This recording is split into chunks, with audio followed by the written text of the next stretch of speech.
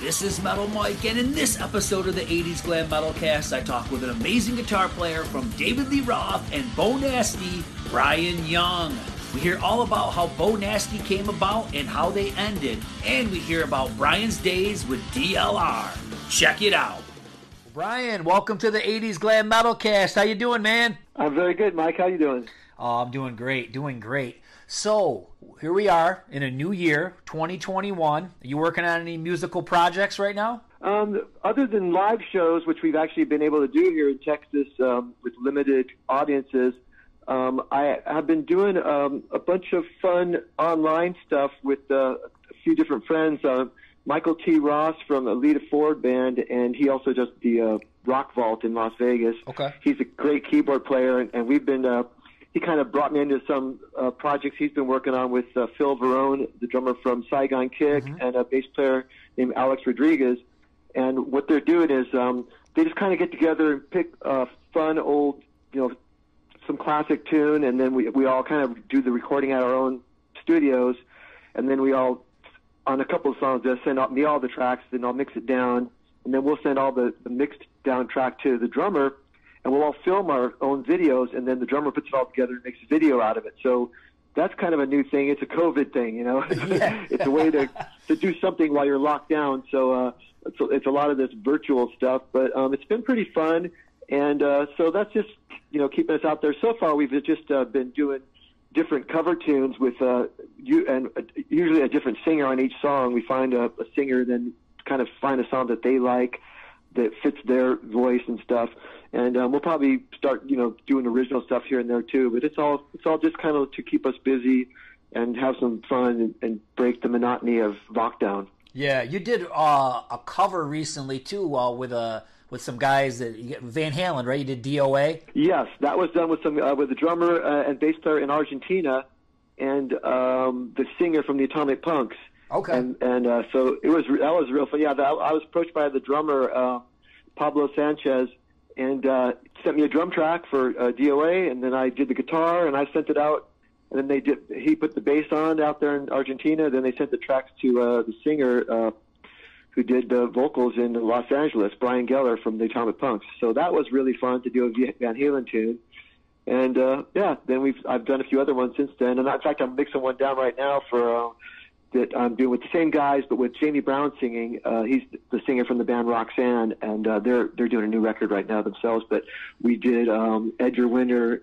We all had a real good time. So that's I've been kind of mixing that down today. So that's kind of what we've been doing just to keep our sanity. Now, can you imagine being back in the 80s and somebody from the future would tell you that you could do this kind of shit? It would blow your mind. You know what I mean?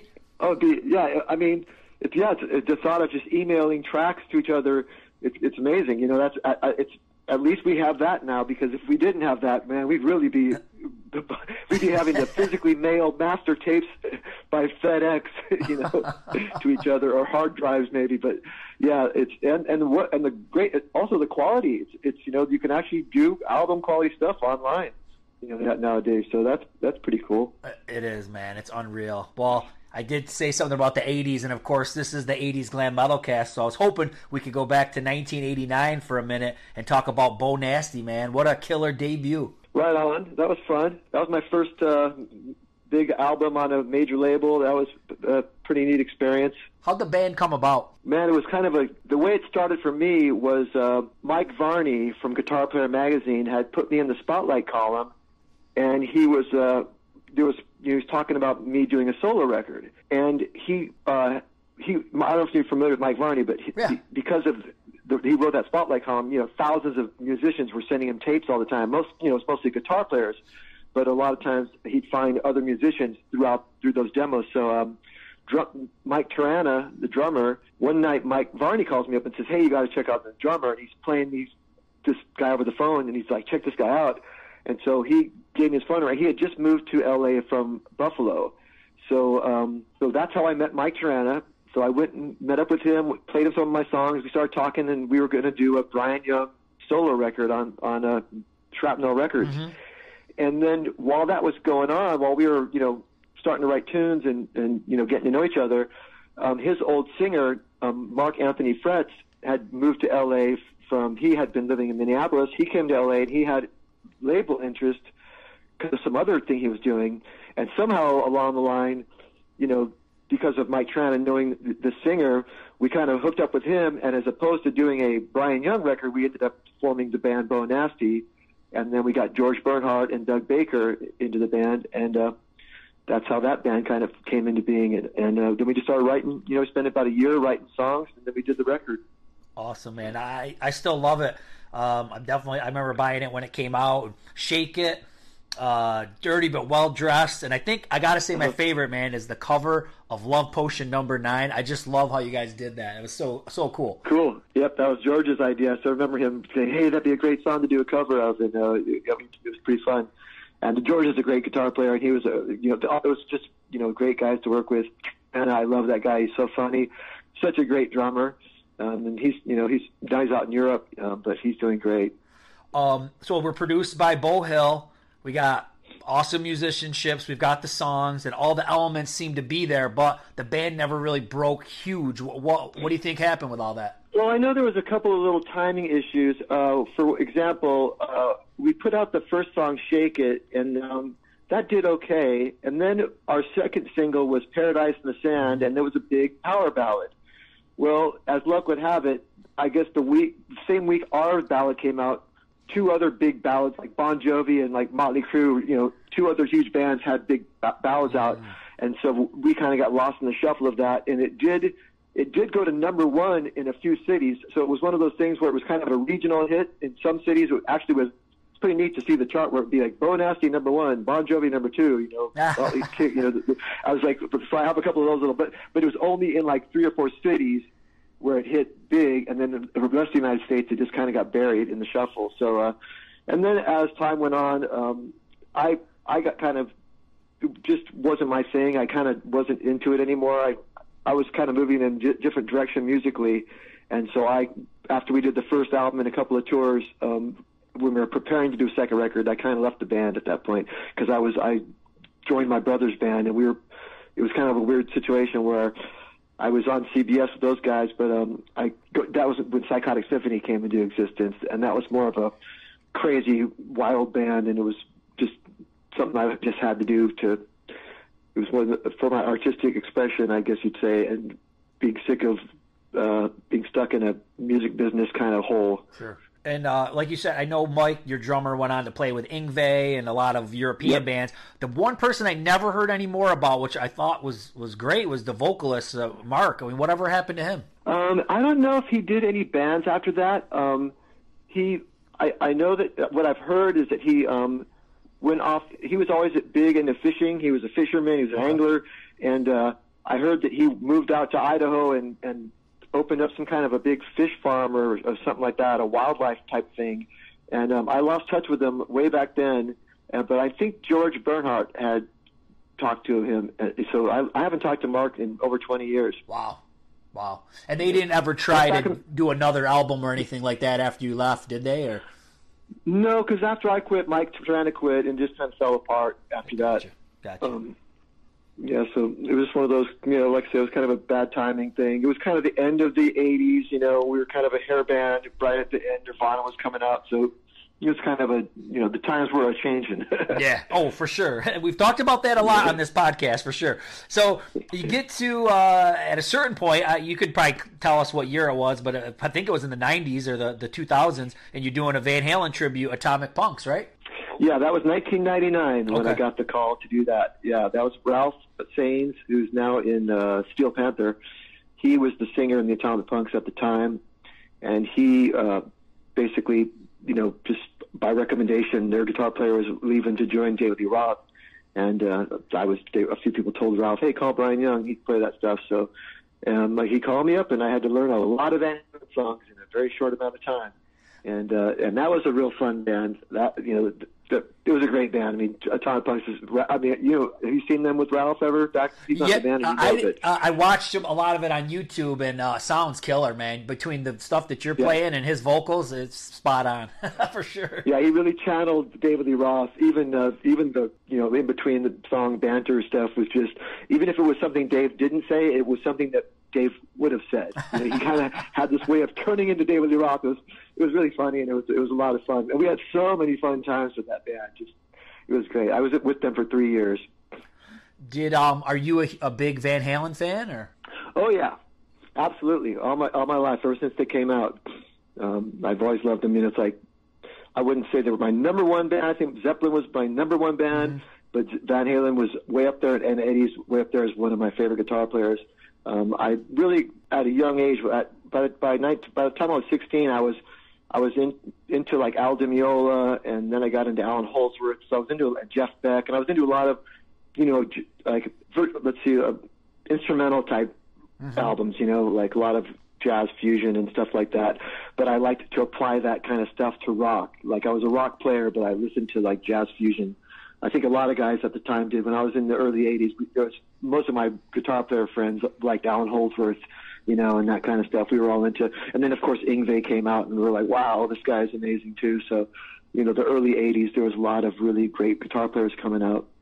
So ultimately, you end up playing with David Lee Roth. Did he see clips of you in the tribute? Is that how you got the gig, or how did the gig come about? Yeah, I think obviously Dave knew about the Atomic Punks because, you know, he had taken that first guy. So, and I think they were pretty much known.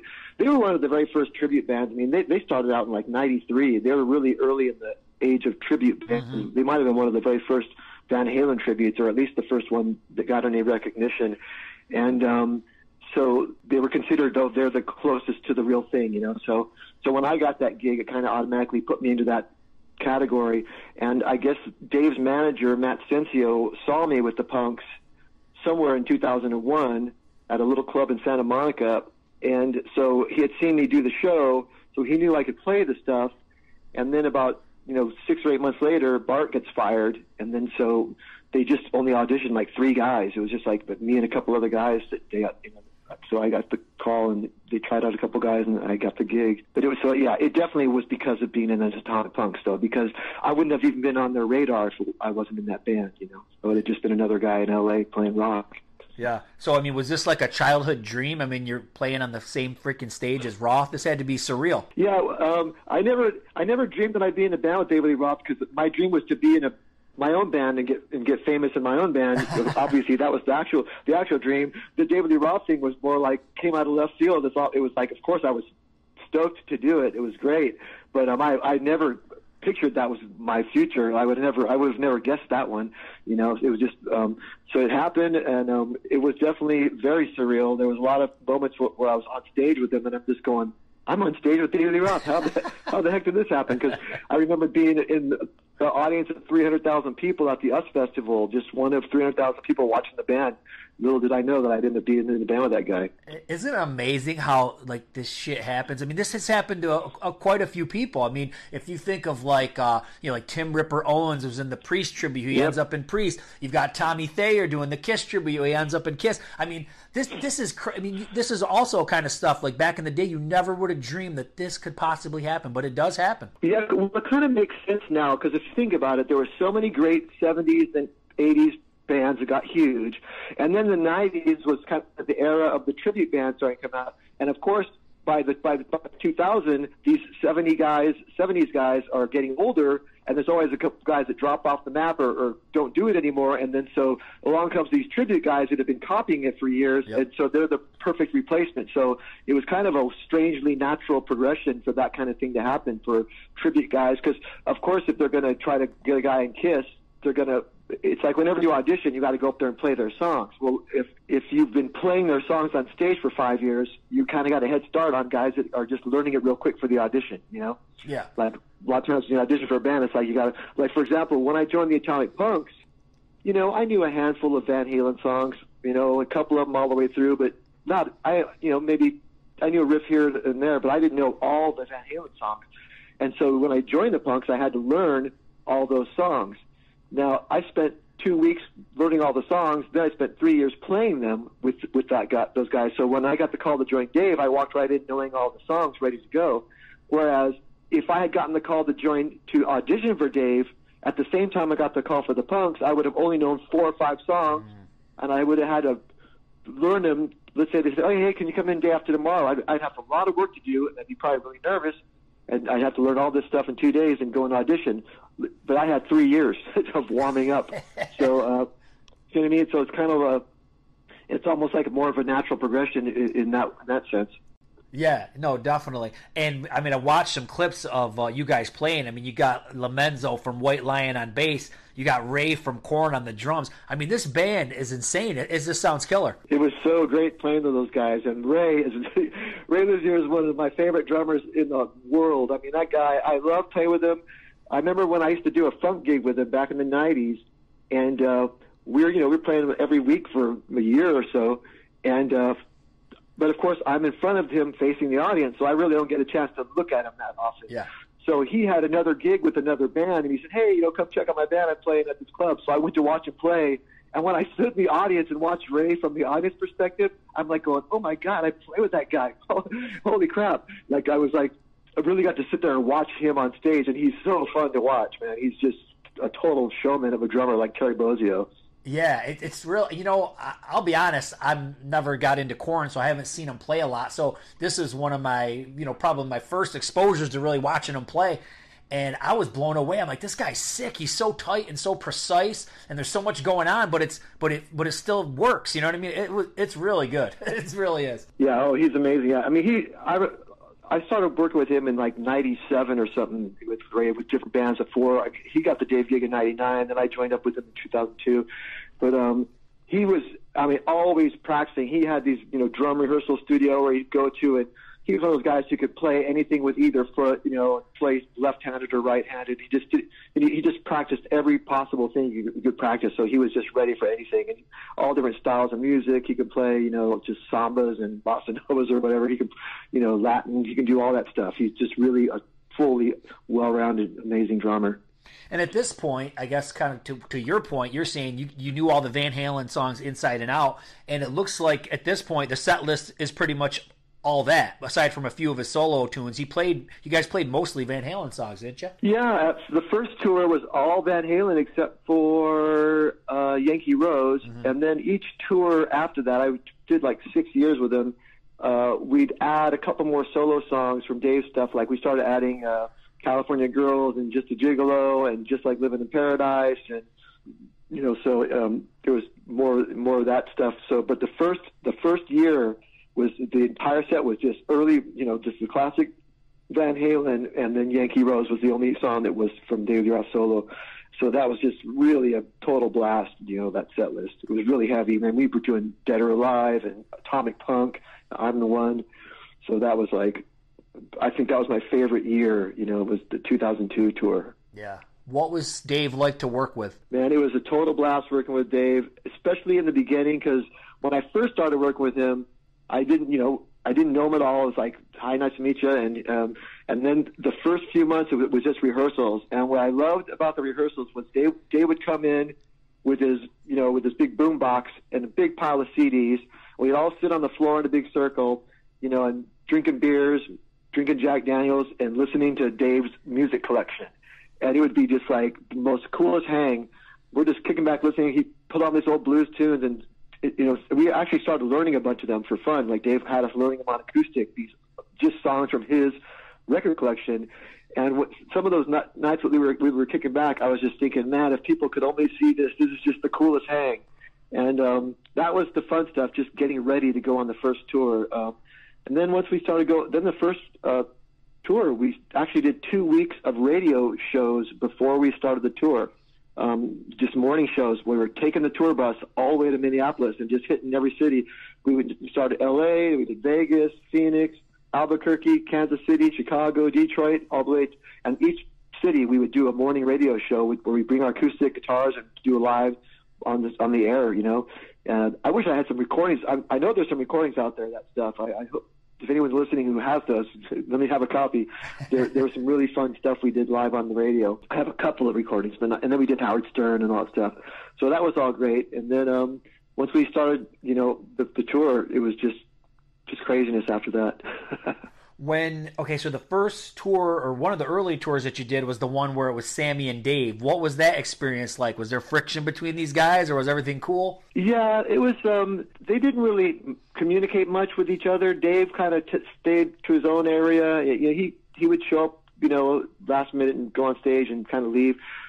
So Dave didn't really want to deal with Sammy Hagar too much, so that was kind of like we kind of had our own separate camps, and that's how that was.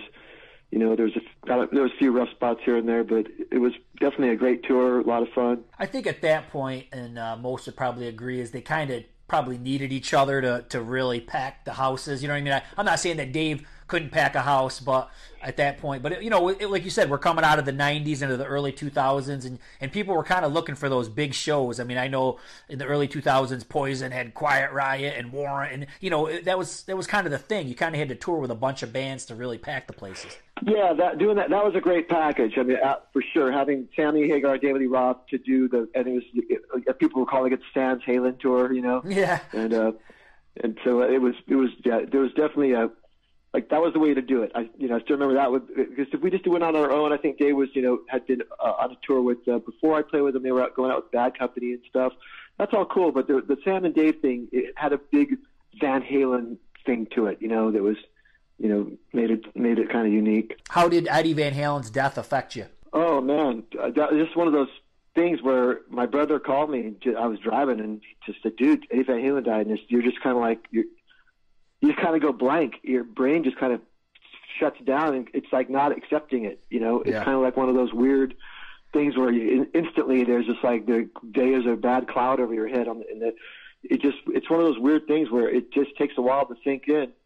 Kind of like, man, Eddie Van Halen, you just don't think that's ever going to happen. Right. I mean, it's like, so it was terrible. There's been, there have been rumors of his health, here and there, but it's when it happened, you're like, whoa, I didn't know it was like that bad. Like, he was actually dying. I only met him once or twice. Mm-hmm. I think every guitar player and everybody who likes Van Halen has the same connection I had. They're just, we all just fans, who loved who are just amazed by his playing, who know that he really changed guitar, for all of us, all of us kids that were listening to him when we were, 12 or 13 years old, and then just opened up a lot of doors for new ways of playing, new techniques, and just it's something to shoot for. It makes you we hear a great guitar player like that, you just want to practice and get better.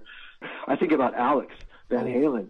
You go, man, what is his, there was his brother that they were together their whole lives. They jammed together forever. That was the only drummer Eddie was in a band with. Think about that. It's crazy. Yeah, that's got to be tough. Well, man, what do you want to say to all your fans out there in closing? Everybody get well. Stay COVID-free. Let's get back to work. Life is good, and I hope that this whole COVID thing could end because right now it's like it's hurting everyone I know, as far as all my musician friends, especially in California, are just unable to play at all, and it really, really sucks. So I'm hoping that this thing can just come to an end and we can get back out there and play live again. And I'm glad that in Texas we're actually able to play a little bit. It's still very restricted, but we're actually playing a couple shows a week, to like 25% capacity. So it's rough, and I'm sure everyone's going through the same boat. It's just like it's hurting all over.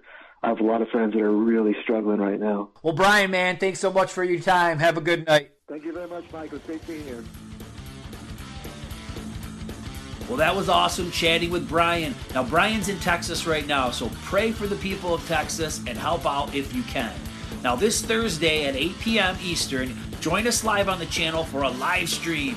People put comments in the chat. I read them live. It's a good time. This coming week, we'll be doing the best and worst metal videos of the 80s. So we know there's some classics and there's some clunkers. I hope you can join us to chat. Rock on!